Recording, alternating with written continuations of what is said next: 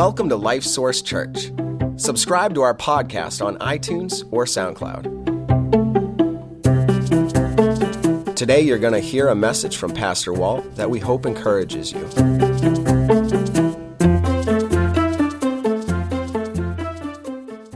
I am not Duke Herget. In case you were wondering, our guest speaker, Duke Herget, who is going to be here this Sunday and for the next 2 weeks, it was not able to be here today for a couple of reasons. One is that he's been having a really bad time with kidney stones. Hey, who in here has ever had a problem with kidney stones? Anybody? Okay, yeah. People who do, I guess it's horrific, right? It's terrible. So he had a stent put in, I think sometime last week, and they're planning to blast the stones this week, and so he should be able to be here next week. He was planning to come anyway today.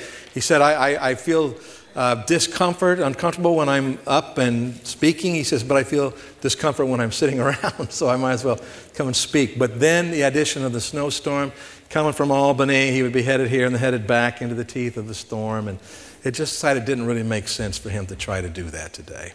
So I get to preach, which I like to do. I'm excited about that. So let's go to the Lord in prayer here as we begin. Father, we do come before you and ask that you would speak to us today. As I speak, Lord, that we would hear your voice from your word. You would speak to us individually and personally. And Lord, I pray that we would already open our hearts to you, be ready to respond, for you're worthy of that in our lives, Lord. And I pray it in Jesus' name, amen. Well, starting today and for the next 2 weeks, we are talking about money. Talking about what the Bible says about money. And whenever we do that, we talk about the Bible and what it says about money, what our responsibilities are, what God gives it to us for. We're using the word stewardship. And stewardship is the idea of managing what belongs to somebody else. So if somebody entrusts you with something and they still own it, but they say, listen, I want you to manage this for me, then you do that. You try to manage it in a way that's consistent with the person who entrusted it to you. And so it is with our money. We're talking about biblical stewardship, the fact that God is the one who has entrusted us with our money, and he has purposes and plans and ways and principles, all that he wants us ways that he wants us to use that money. And so we talk about money. And you might say, well, do we really need to talk about money again? I mean, do you remember we talked about it last year, didn't we? We did. Yeah, we had a lot of fun talking about it last year, actually. But we still do need to talk about it. And if for no other reason we need to talk about it again is because God has talked about it again. He talks about it again and again and again and again. If we look in the Bible, we see that he talks about money in the book of Genesis. He talks about money in the last book, in Revelation, and he talks a lot in between. He gives us commands, he gives us principles, he gives us illustrations, all these things to help us understand the role that money ought to have in our lives and the role that money ought not have in our lives. And so the very fact that God brings it up again and again means that we need to think about it. And besides, when you start thinking about it, money really is intertwined with so much of our lives, so much that goes on. Money is important, isn't it? It's important to people. Think about that. Have you ever heard the complaint, well, the church, all they want is your money. That's right. Why do you think they say that? Well, it's because money is very important to them, right? Their money is very important to them, and somebody's saying I ought to do something with it. Wait a minute. So rather than actually looking at that and thinking, is there something I ought to do with my money? They say, no, you're wrong. You're pressuring me. You're trying to get my money. Okay, but money is very, very important to them. In fact, sometimes money is too important to people. Gets in the way. But money is intertwined pretty much with every aspect of our lives in one way or another. We all need money. In most cases, sometimes you can experience these things without money at the moment. But we all need money to be able to continue having food, to put on the table and to eat. We need money to have a place to live.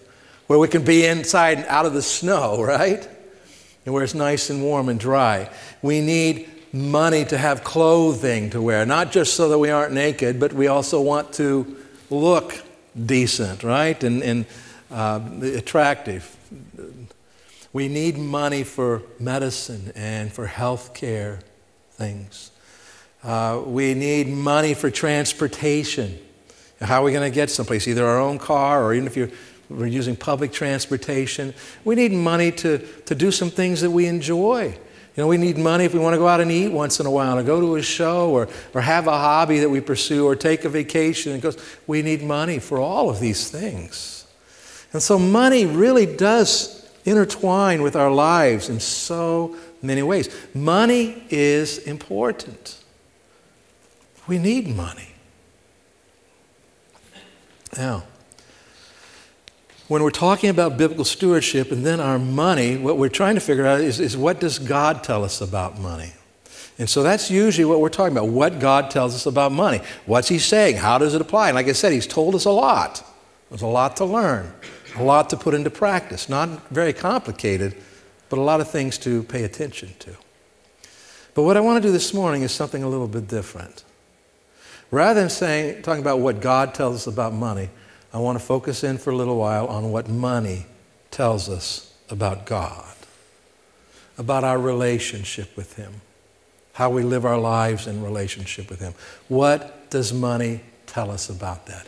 All right, so I got something I need you to help me with. Right now I want you to go in your pocket or in your purse, and if you have any cash, any bills like this, pull it out. Now, trust me, we're not taking up another offering. I'm not going to try to get it from you. I just want you to get it out, okay? And look at it with me. Money's pretty cool, I think. I don't know about you, but if you have money in your hand, isn't that a good feeling? I'm not the only one that feels that way, am I? I mean, have you ever been like buying a car or something and you went to the bank and got a whole big stack of $100 bills?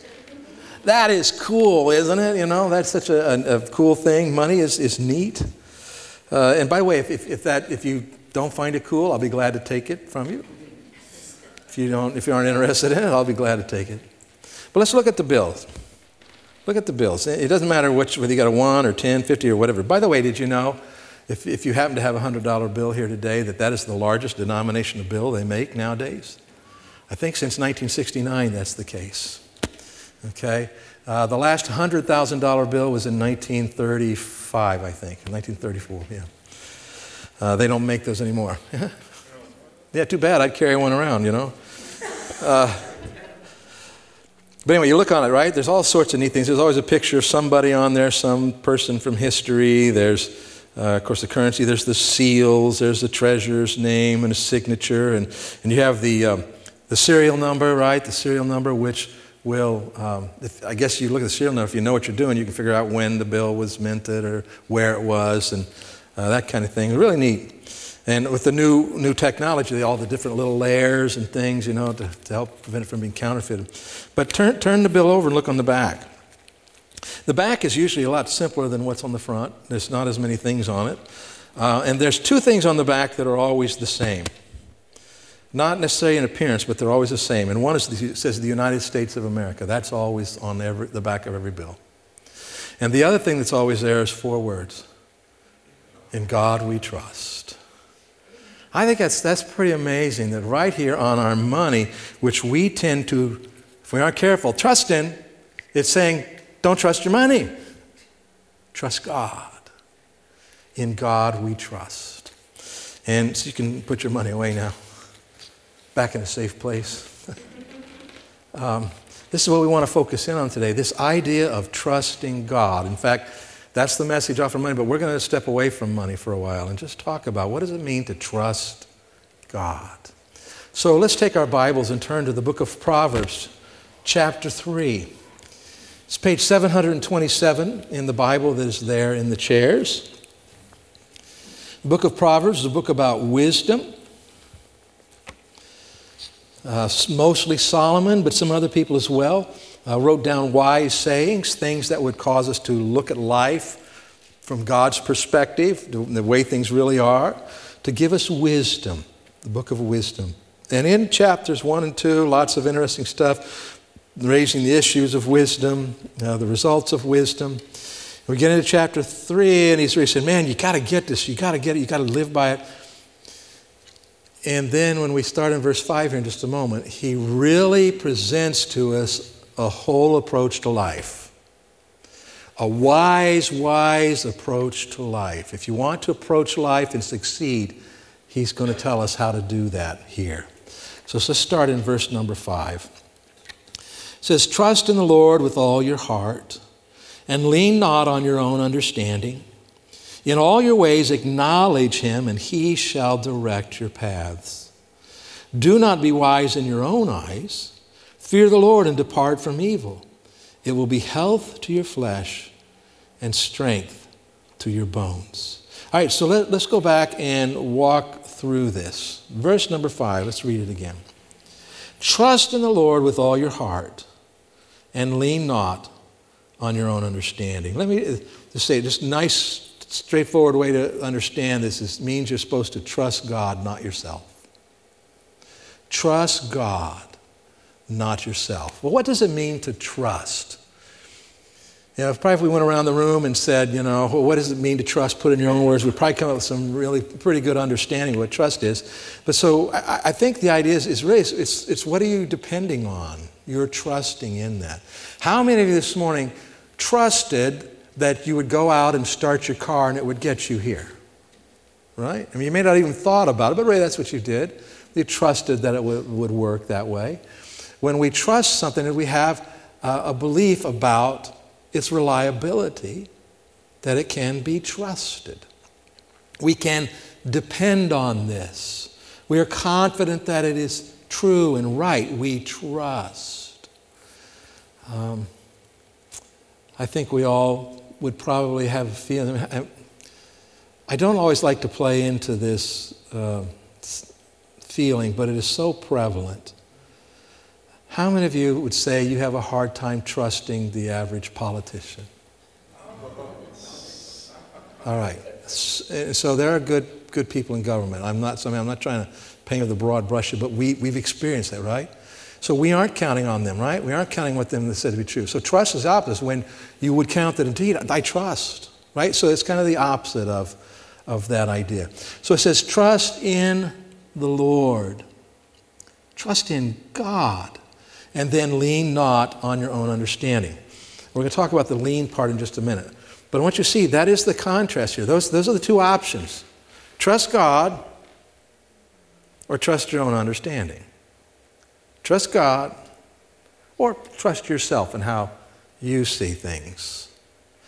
Now let's think about the logic of that. Let's think about who God is and what he's like, and let's think about ourselves and what we're like.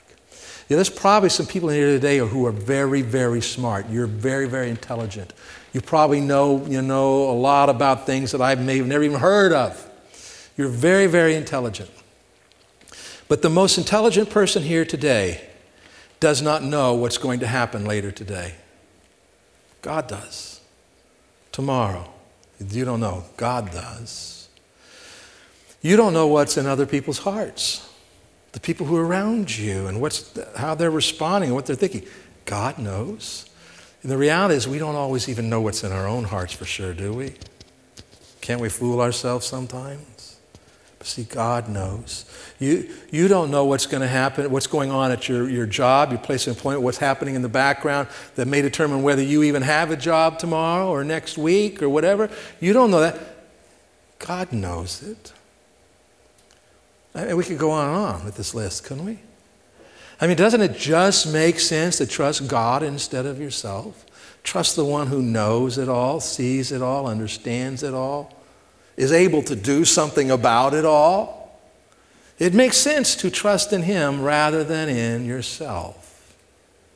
And so he says here, trust in the Lord and lean not on your own understanding. And so the idea of leaning is, we're kind of contrasting the trust, but it's to, when you lean on something, you're what? You're putting your weight on it, and you're hoping, thinking that it will hold you up, right? And then the more you lean into it, you start to find out. How many of you are worried that I'm going to hit the floor in a minute? How many of you are hoping? But see, this is the way it is. We trust in ourselves. We think, we can lean on that, but it's not nearly as sturdy as we might think. Instead, if we're going to lean on something, we should lean on like that brick wall, right? Something that's going to hold us up. And this is the way God is. We lean on our own understanding. Who knows when it gives way?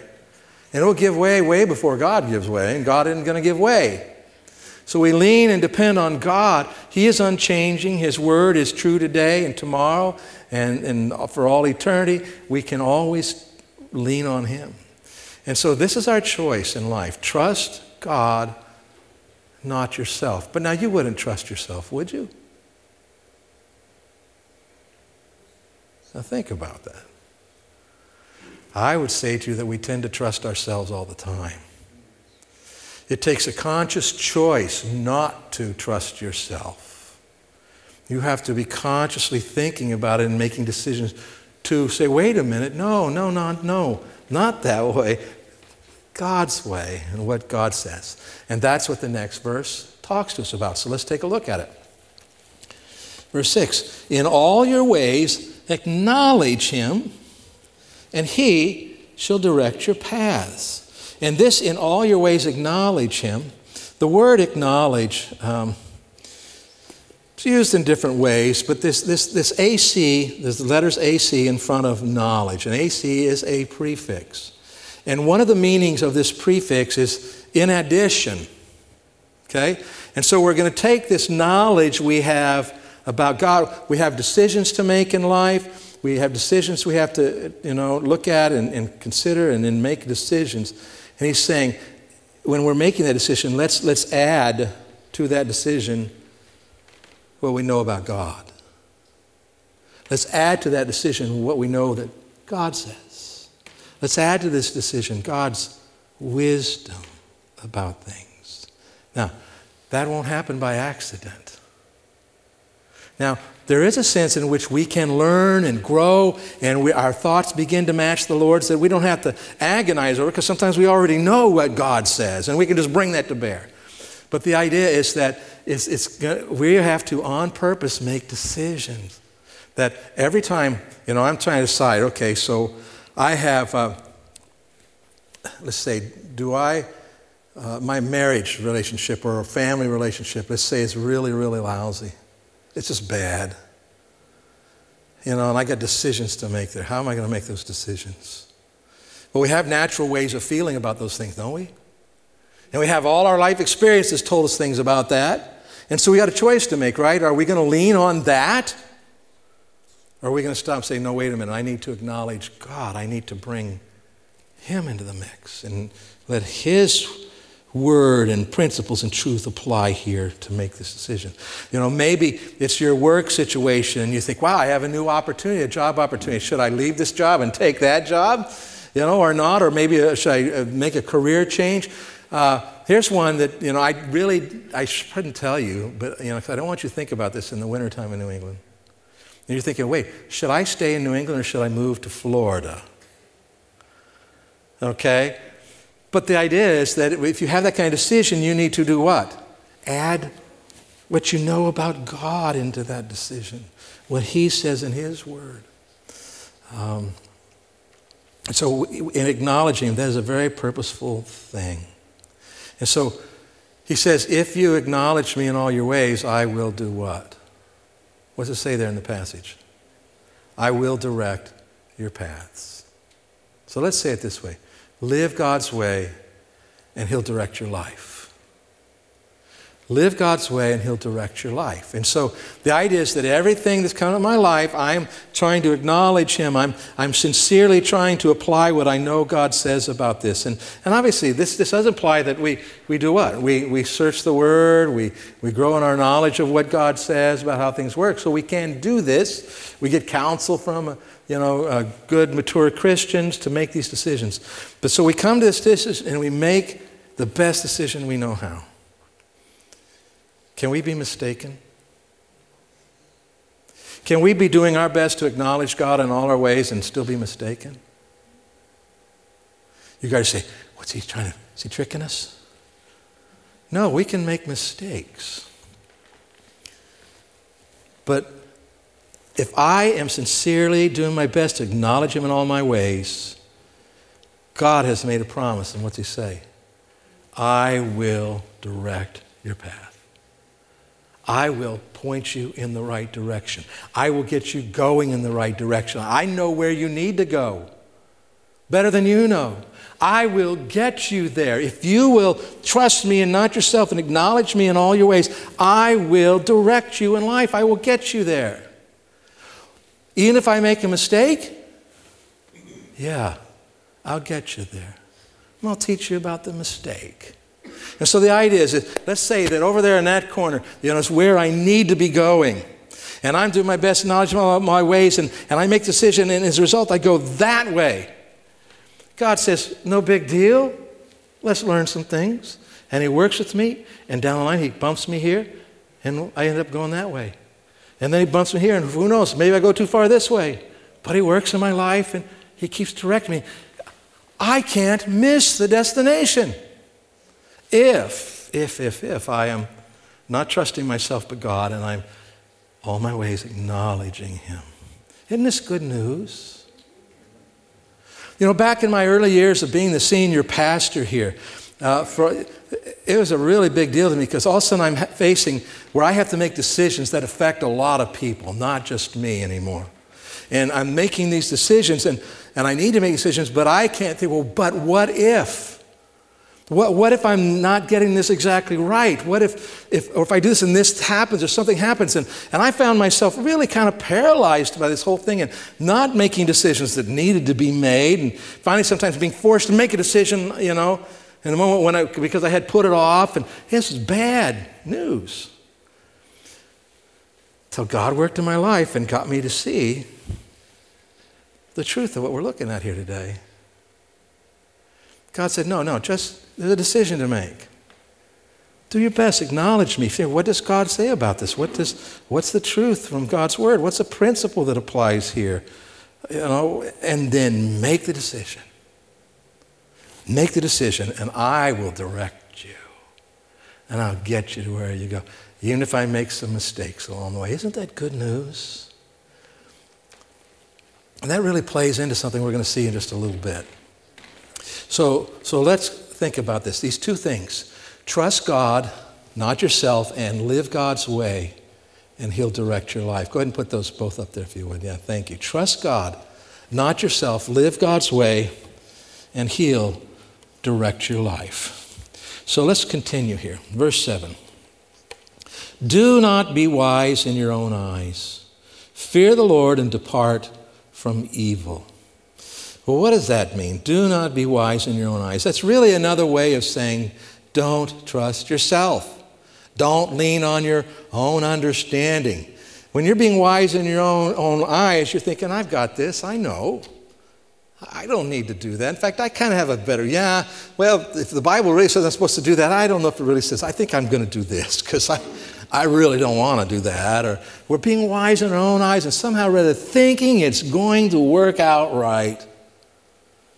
Who's wiser, you or God?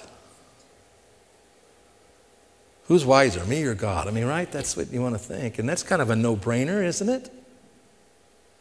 So don't be wise in your own eyes. Say, wait a minute, is continually confronting yourself? Because we all have our natural way of looking at things. We all have our natural ways of responding to things. And they aren't necessarily evil, but they aren't God's ways. They're our own ways. And our own ways, we got to turn away from and turn to his. And that's really what it says the next phrase. Fear the Lord and depart from evil. So what's it mean to fear the Lord? That shows up off and on through the whole Bible. We think about God and we think about him loving us and him providing a Savior for us and him caring for us and providing the things we need. We think all that and we don't think of being afraid of God. And there is a sense in which we don't need to be afraid of God because he has made a way, hasn't he? Through Jesus, he's accepted us, and we can come boldly before the throne of grace to find, walk into God's presence boldly.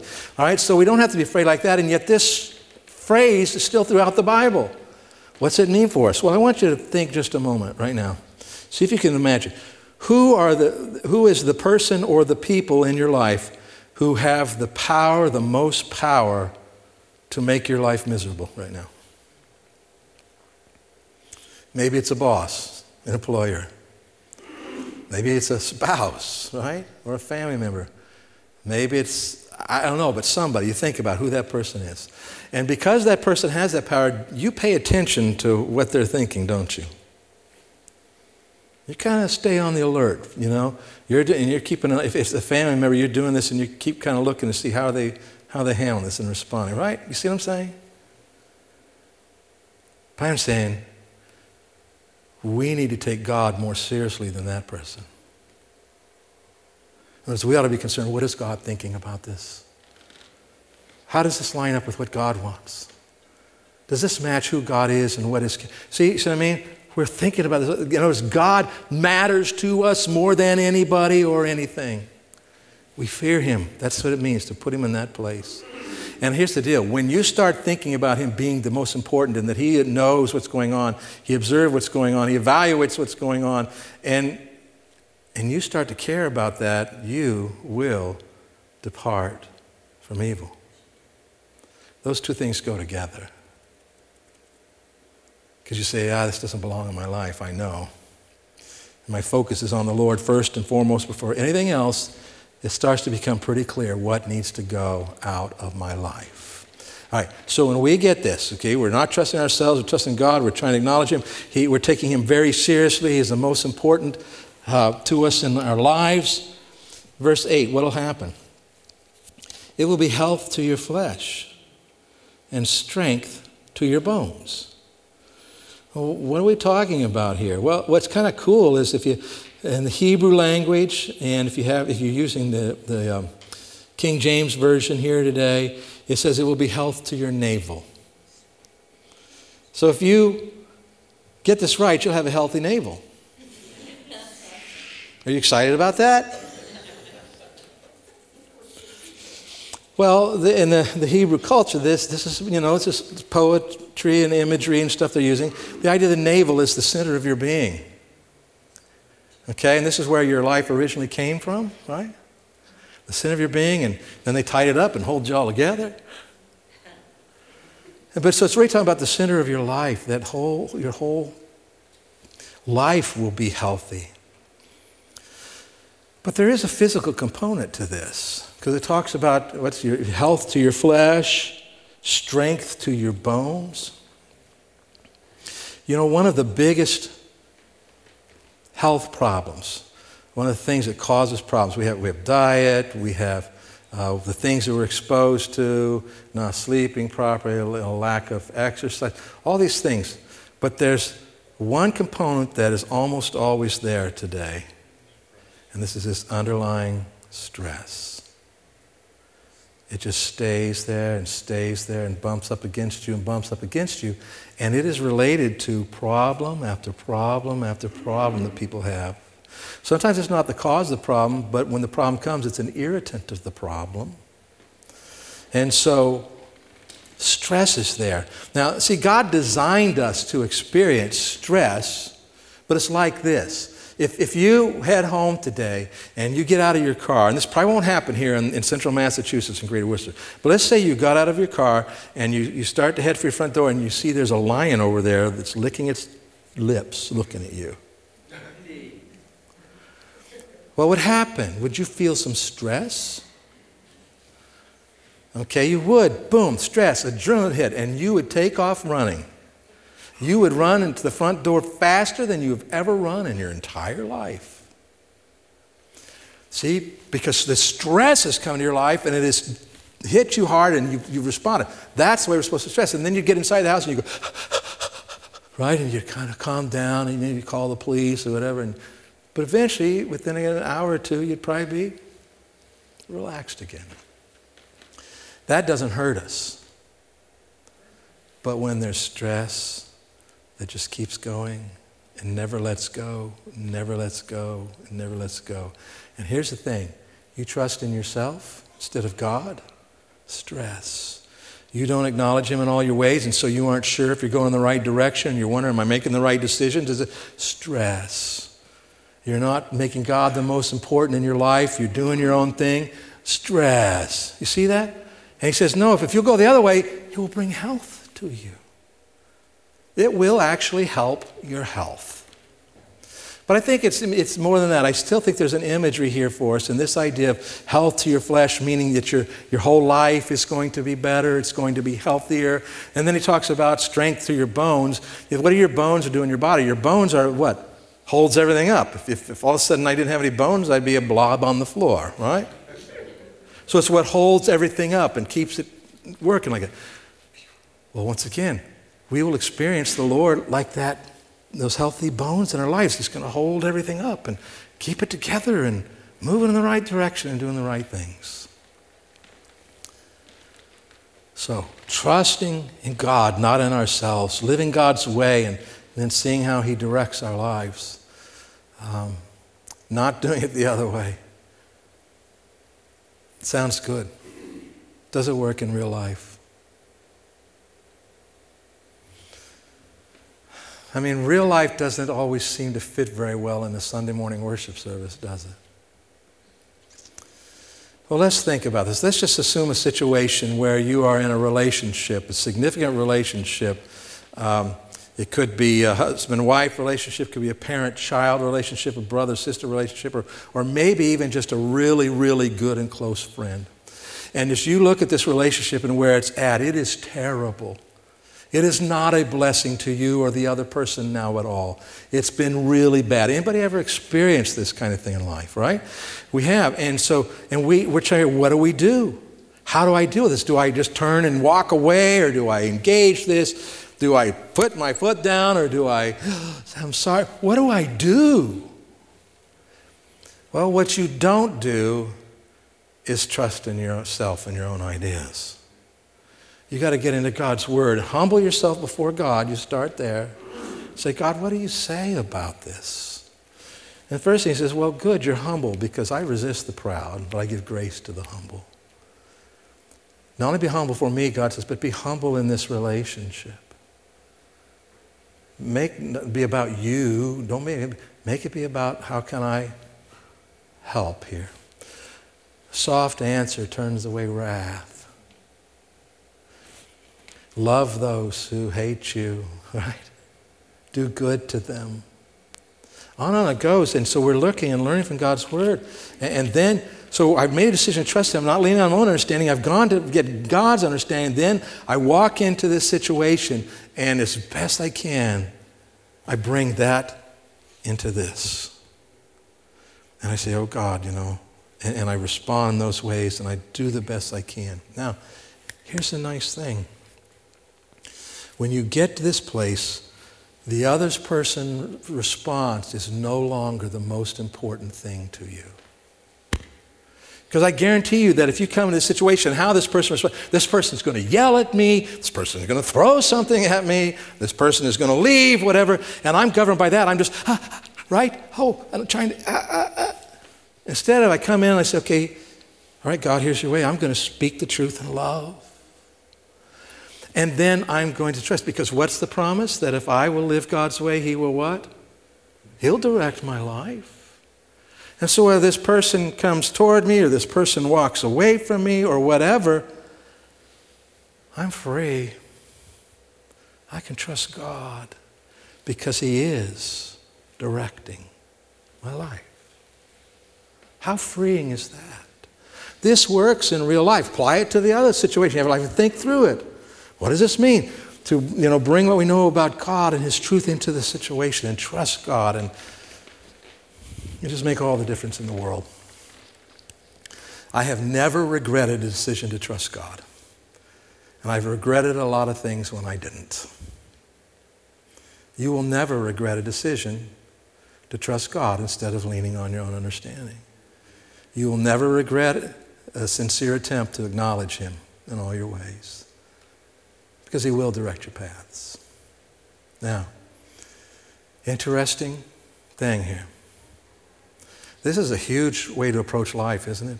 And this is a big life worldview kind of thing. Here in the book of Proverbs, the very next thing that the Scriptures talk about, want to guess what it is? Money.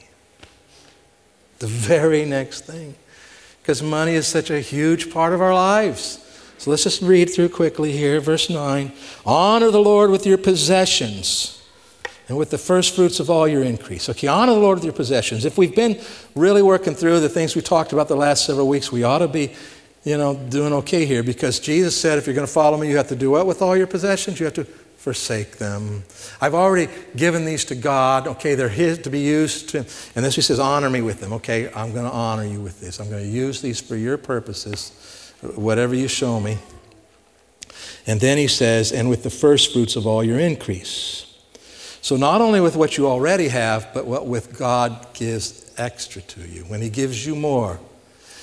And the picture here, this is an agricultural society, so they would, raise crops. And this idea of the first fruits was when the crops first came in, and the first crops that came, bore fruit and came to maturity, that you took that and you gave it to God. And you gave that to God not knowing if this afternoon the locusts were showing up. You gave it to God not knowing if it was going to be a frost overnight and kill the stuff. You gave it to God not knowing. You gave to God first out of whatever He gives to you. And for us, most of that's not fruit and vegetables. For most of it, that's money, right? And a paycheck that we get. And to honor God by giving to Him first before we know about the rest. And so, when it comes to your money, well, before I say that, that does not come natural to you. If you lean on your own understanding, what makes sense to you, you will not give to God first before you know if you have enough for the rest. That wouldn't be natural. That is the result of learning to trust Him and not depending on your own understanding. You see that? All right. Who knows better about stuff, you or God?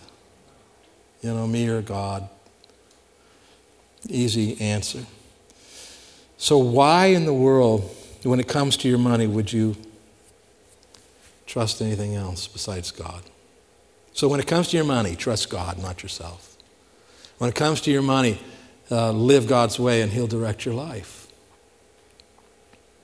And let's look what happens here, verse 10.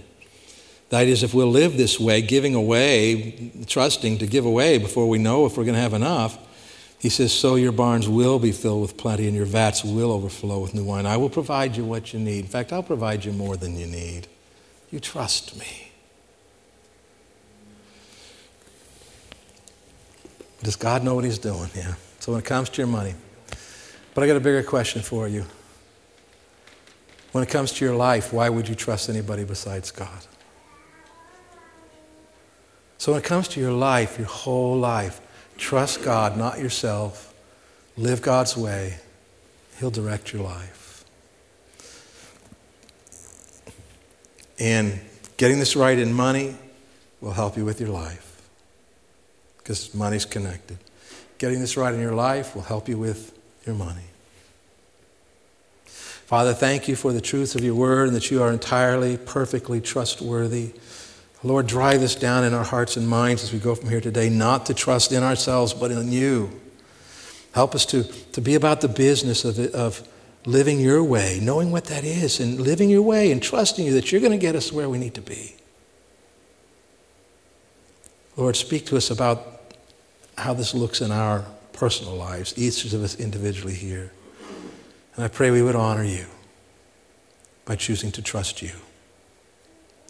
I pray in Jesus' name.